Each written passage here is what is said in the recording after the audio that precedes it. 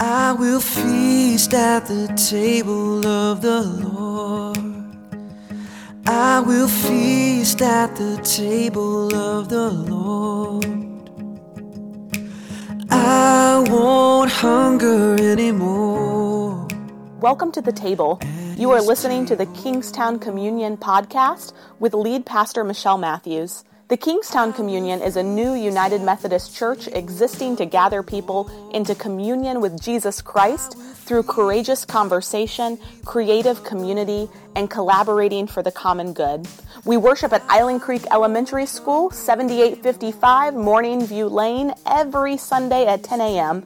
For more information about upcoming events and opportunities to serve, visit our Facebook page, facebook.com/Kingstown Communion. We're glad that you're listening along with us. If you live close by, we hope you'll join us for worship in person. And if you ever feel so inclined to help us by giving financially, you can do so on our website, kingstowncommunion.net.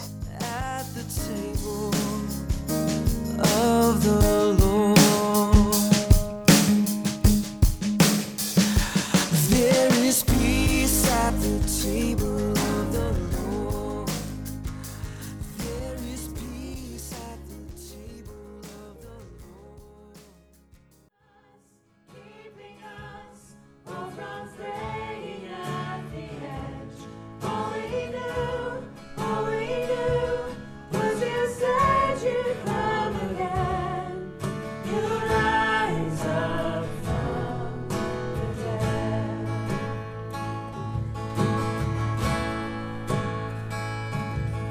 There was a day we looked for proof that you had risen from the tomb. And all our doubts began to roll away. We touched the scars upon your hands. We kept your word, Son of Man. The very death partaking of the grave. All we had was a promise like a thread, holding us, keeping us, all from fraying at the edge. All we knew was you said you'd come again. You'd rise up from the dead.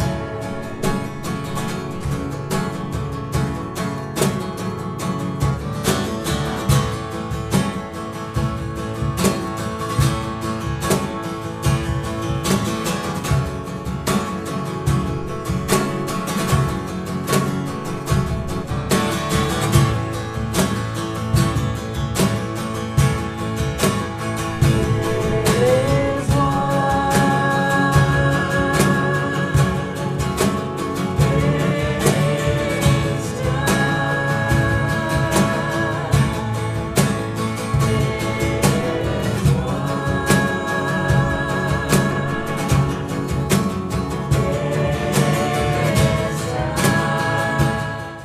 The next day, the great crowd that had come to the festival heard that Jesus was coming to Jerusalem.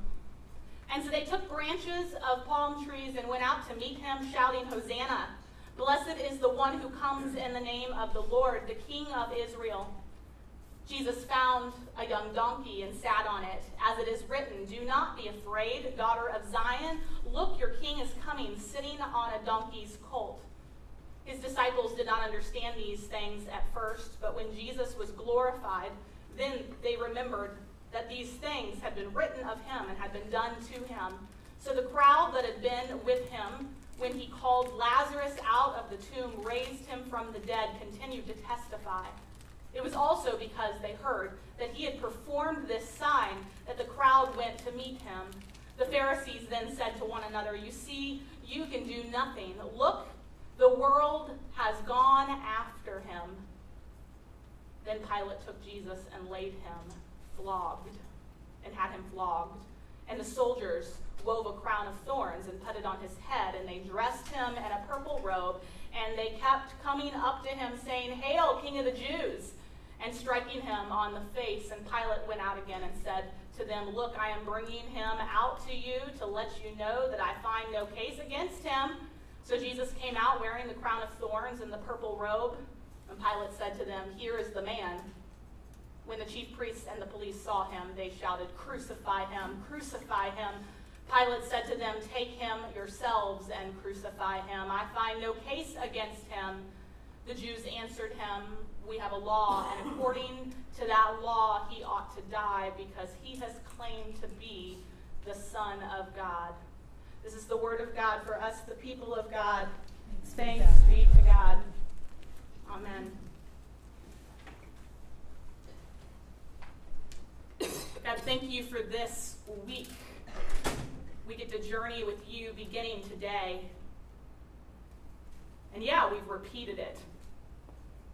Yeah, it's happening over and over and over again. It's happened over the entire season of Lent. It's happened over the course of one day. And it is happening over the course of this next week, God. But you know, really, we don't get it. And every year, doing this thing over and over again just reminds us of who you are and who you call us to be.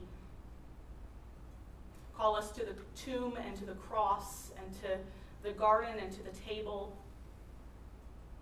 and to where you teach, to where you turn over tables, and into Jerusalem, where we first meet you. It's in Jesus' name we pray. Amen. When you entered service today, the door of Jesus' tomb was closed. And it leaves us with a quandary. Where is reality now? Jesus has shown us so many new things this week, so many true things throughout this week. How can that story suddenly be over? Is reality on this side of the tomb in the Monday through Friday of this week? Is that what reality is? Here we are with the debris, scattered coins we've got up here. We've got discarded swords and torn robes and ripped curtains and empty chalices now and broken hearts too. And it looks pretty accurate, if somewhat bleak, a bleak picture of human reality. It's chaos. And that's the resonance of that thudding closure of the tomb on Saturday. We've successfully banished God. And we're left now to view the mess and to pick up the pieces of that mess. Or is there a different way to see reality? Is in fact a more profound reality truly on the other side of that tomb, behind the stone, inside the tomb itself? There's some kind of force at work within that tomb that is deeper than our despair, more dynamic than all the disarray of life and the coins and the swords and the empty cups. The truth is, of course, they're both reality, right? They're two sides of one coin called what's really going on here this week. We are striving and failing to control ourselves, one another, and the world. It all seems like a mess. And at the same time, God is turning our clumsy failures into this beautiful kingdom, we say. This is what the story's about, turning death into life, sin into goodness, scarcity into abundance, sadness to joy. In the late 1960s, the second wave of the feminist movement started to use the phrase, "the personal is political." What the phrase meant was that many of the choices that women made, or were denied the opportunity to make, were not simply personal choices, but together constituted the heart of the way politics needed to be reimagined or reconfigured in America. Politics, or the public, was fundamentally tangled up in the personal. And the personal was what the tangle of the public, the politics, was all about. Issues of violence against women, of sexual health, of salary and working conditions, of the availability of affordable and high-quality daycare, and of the removal of those impossible beauty standards from our lives were not private, personal questions. On the contrary, they were exactly what the politics was made of. And so feminists taught many other minority and underrepresented groups that the key to social change was to expose and manifest the public significance of the hidden and private personal struggles and sufferings of people. Such an insight has become commonplace among activists of all kinds today now, right? For example, in the environmental movement, we are now encouraged to recognize that the future well-being of the planet doesn't just lie in the international agreements that are made in Rio or Kyoto or Copenhagen, but just as much about our day-to-day decisions, right? About our decision to recycle our daily newspaper or take a bike ride to work or to purchase locally grown vegetables. The phrase, "the personal is political," may have been invented in the 1960s, but the idea is not new. The idea is at the heart of the Passion narrative that we've experienced so vividly together this morning and throughout the season of Lent. The power of this story is that this is both an account of the greatest political tragedy in history, the death of the Son of God, and a display of the most profound and intimate personal and interpersonal moments, betrayals, and interactions. That's the whole point.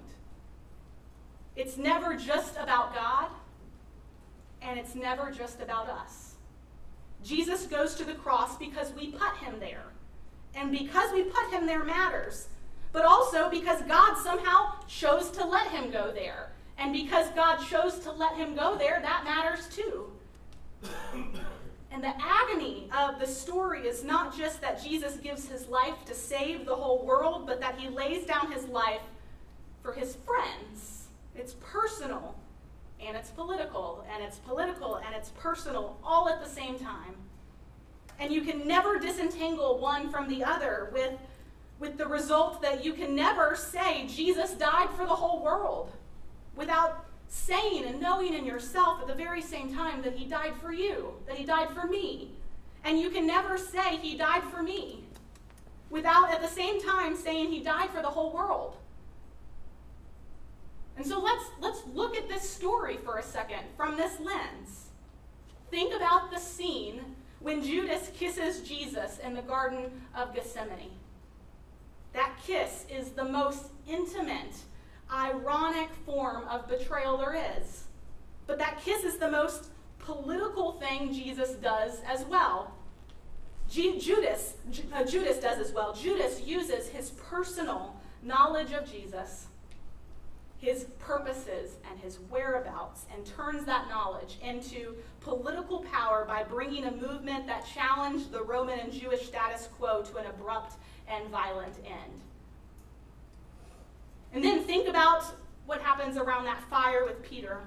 Peter's personal need for warmth and his very human fear of being recognized and perhaps executed because of knowing Jesus become a political changing of sides.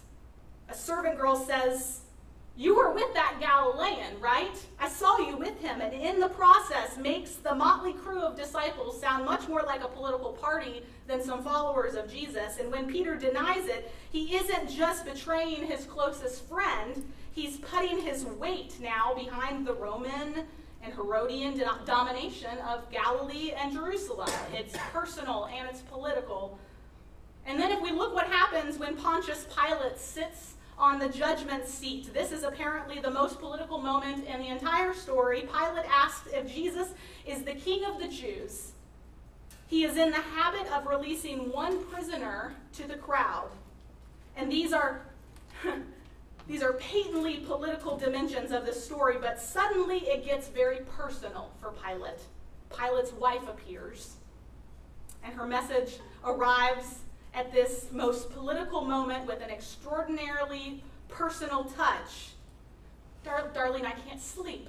I can't sleep. I've had this terrible dream, and it's been upsetting me all day long, Darlene. I've been dreaming about another man, and he's not you. And the man I've been dreaming about is the man standing half naked in front of you right now.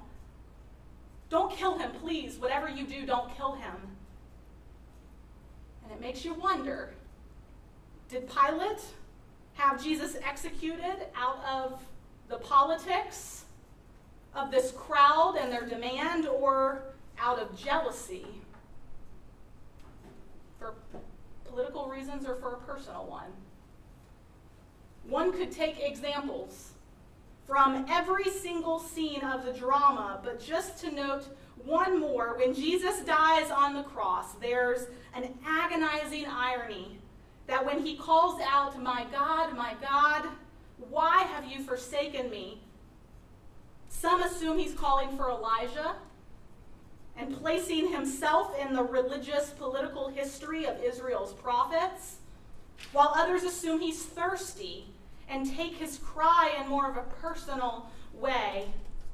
Moments later, though, the centurion looks on Jesus' dead body and concludes, this man was God's son, which sounds like this personal statement of faith, this affirmation of faith.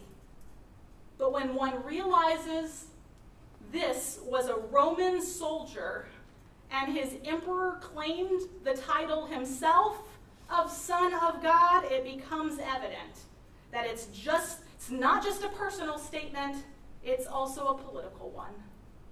In all of these and a host of other ways, the Passion narrative we've just heard and seen wraps our personal lives around our political existence and wraps our political existence around our personal lives. This is what the gospel does from beginning to end. Earlier this week, I posted an article on Facebook, not about the politicians highlighted in this article, but more to say, I am so glad to see the conversation of inclusivity of the LGBTQ community become a conversation of faith. That we have people it's not one party against another, it's now this theological conversation that's happening in the news, which I just think is fascinating and wonderful. It's theological discourse, that's what it's for, where our politics and our faith, this personal faith, are how we align with Jesus in our own personal life, also aligns with how we see the world around us. And someone commented on my post saying, the problem I have with this is that this conversation needs to happen in the personal. It needs to happen in our personal faith, in our personal one-on-one relationships with one another at church. And I just can't get around the conversation happening out in the public. And I thought, I have no idea how to reply to you. I have no idea what gospel you're reading. Every single sentence in the Passion narrative, and indeed in the whole of the Gospels, is a political statement. But at the same time, every single sentence is a personal call to transformation and a response to this. And the Gospel writers have no notion of a difference between the two for them. There was no difference for them. The personal and the political were not separate for them, and neither can we assume it was for Jesus either. We can't separate the two. To be a Christian means to follow Jesus' path to the cross in the hope of sharing with him in his resurrection. And the Passion narrative gives us every indication that if we follow Jesus, we can expect some kind of public acclaim, but eventual rejection. We can be weighed down, like the disciples, by the most human needs, like sleepiness and shivering in the cold by a fire, these personal things, confused ambition over 30 pieces of silver. But we can also be called to the most transcendent gestures of the public, like Simon carrying Jesus' cross and Joseph stepping out of the shadows to offer a tomb when no one else would.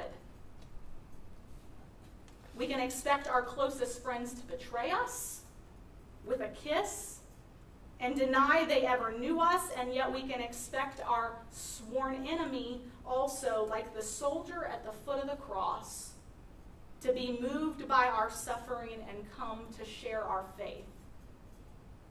What we can't do is try to seal off parts of our lives. We can't say this part is personal and this part is public, and deny any public significance to what we do and how we live. We can't say that part is political and thereby this part over here is personal. The difference between the personal and political is meaningless to God. They're meaningless. God sees it all. God knows it all. God wants it all. And Jesus asks, who do you eat with? What groceries do you buy? Who do you sit next to in church? Who don't you sit next to in church? What do you choose to read throughout the week? For whom do you pray throughout the week? These intense personal things constitute some of the most politically significant statements of our life. Who do you know that came to this country in search of a better job? Who do you know that has had an unexpected and unplanned pregnancy? Who do you know whose daddy died in a war no one can remember the need for? These are supposed to be political questions, but issues are only generalizations about people. The political is the personal. And that is what Palm Sunday is about. That's what we get on Palm Sunday. In Jesus, God makes public his commitment to our personal salvation.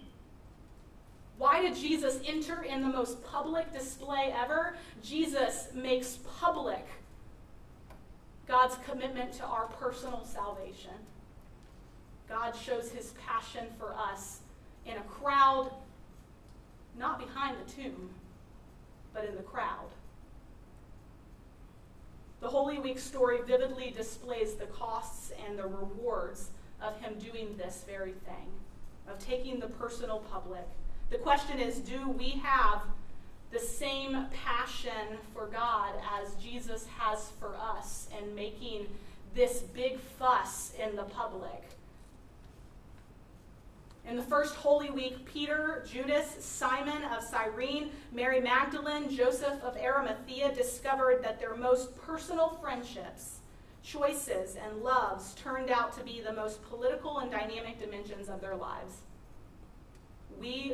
Are we prepared this Holy Week to make the same discovery? And if the answer to that question is yes, then you'll be entering Holy Week in the spirit and that the Gospels offer it to you. That this God made very public, this God's personal desire for you to be saved. This is the personal and political good news of this week. God gets fundamentally and comprehensively tangled up in our lives, and we get tangled up in the whole world of God's saving love for all creation. And these things cannot be separated. Would you pray with me?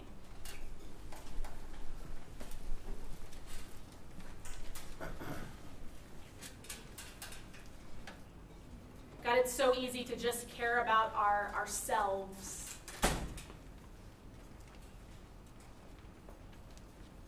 So easy to just care about what we need, what our personal faith needs. And the miracle of this story, the The thing you point us to, God, is that you showed up this week, the very first moment, entering into that city, into a crowd of people with all their own questions and all their own concerns and all their own personal failings and all their desires to be saved and all of that together. You showed up in the public. You made this grand entrance. Because from day one, this was not about me and my heart and my salvation. It was this for the salvation of the whole world.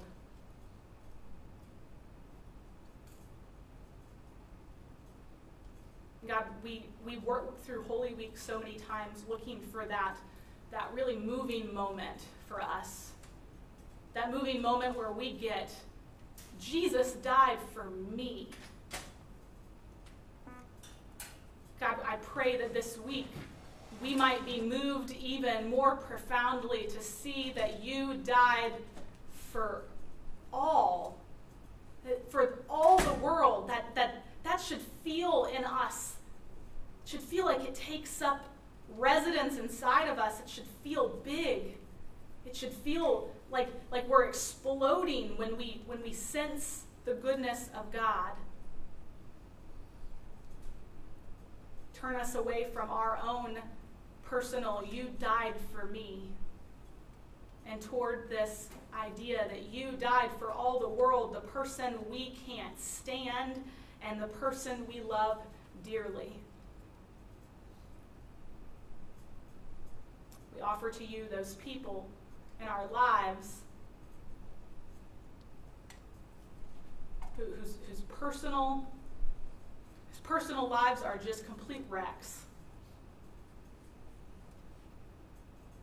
And everything feels like it's falling apart around them.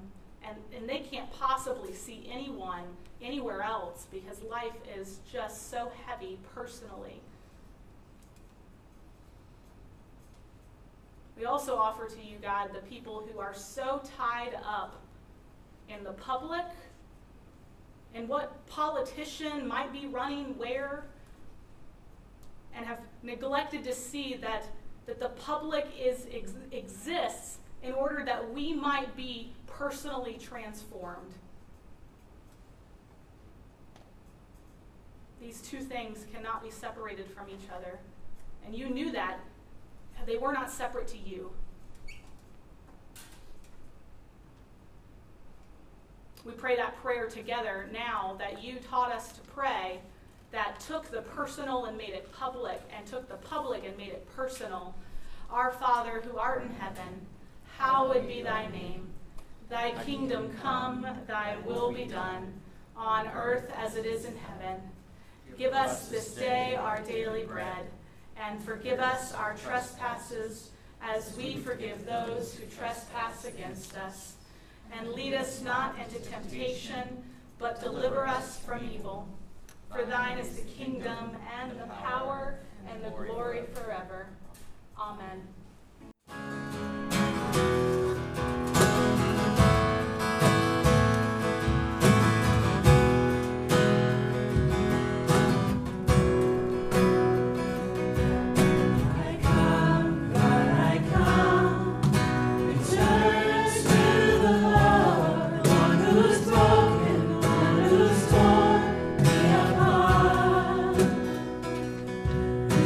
Down to bury me out.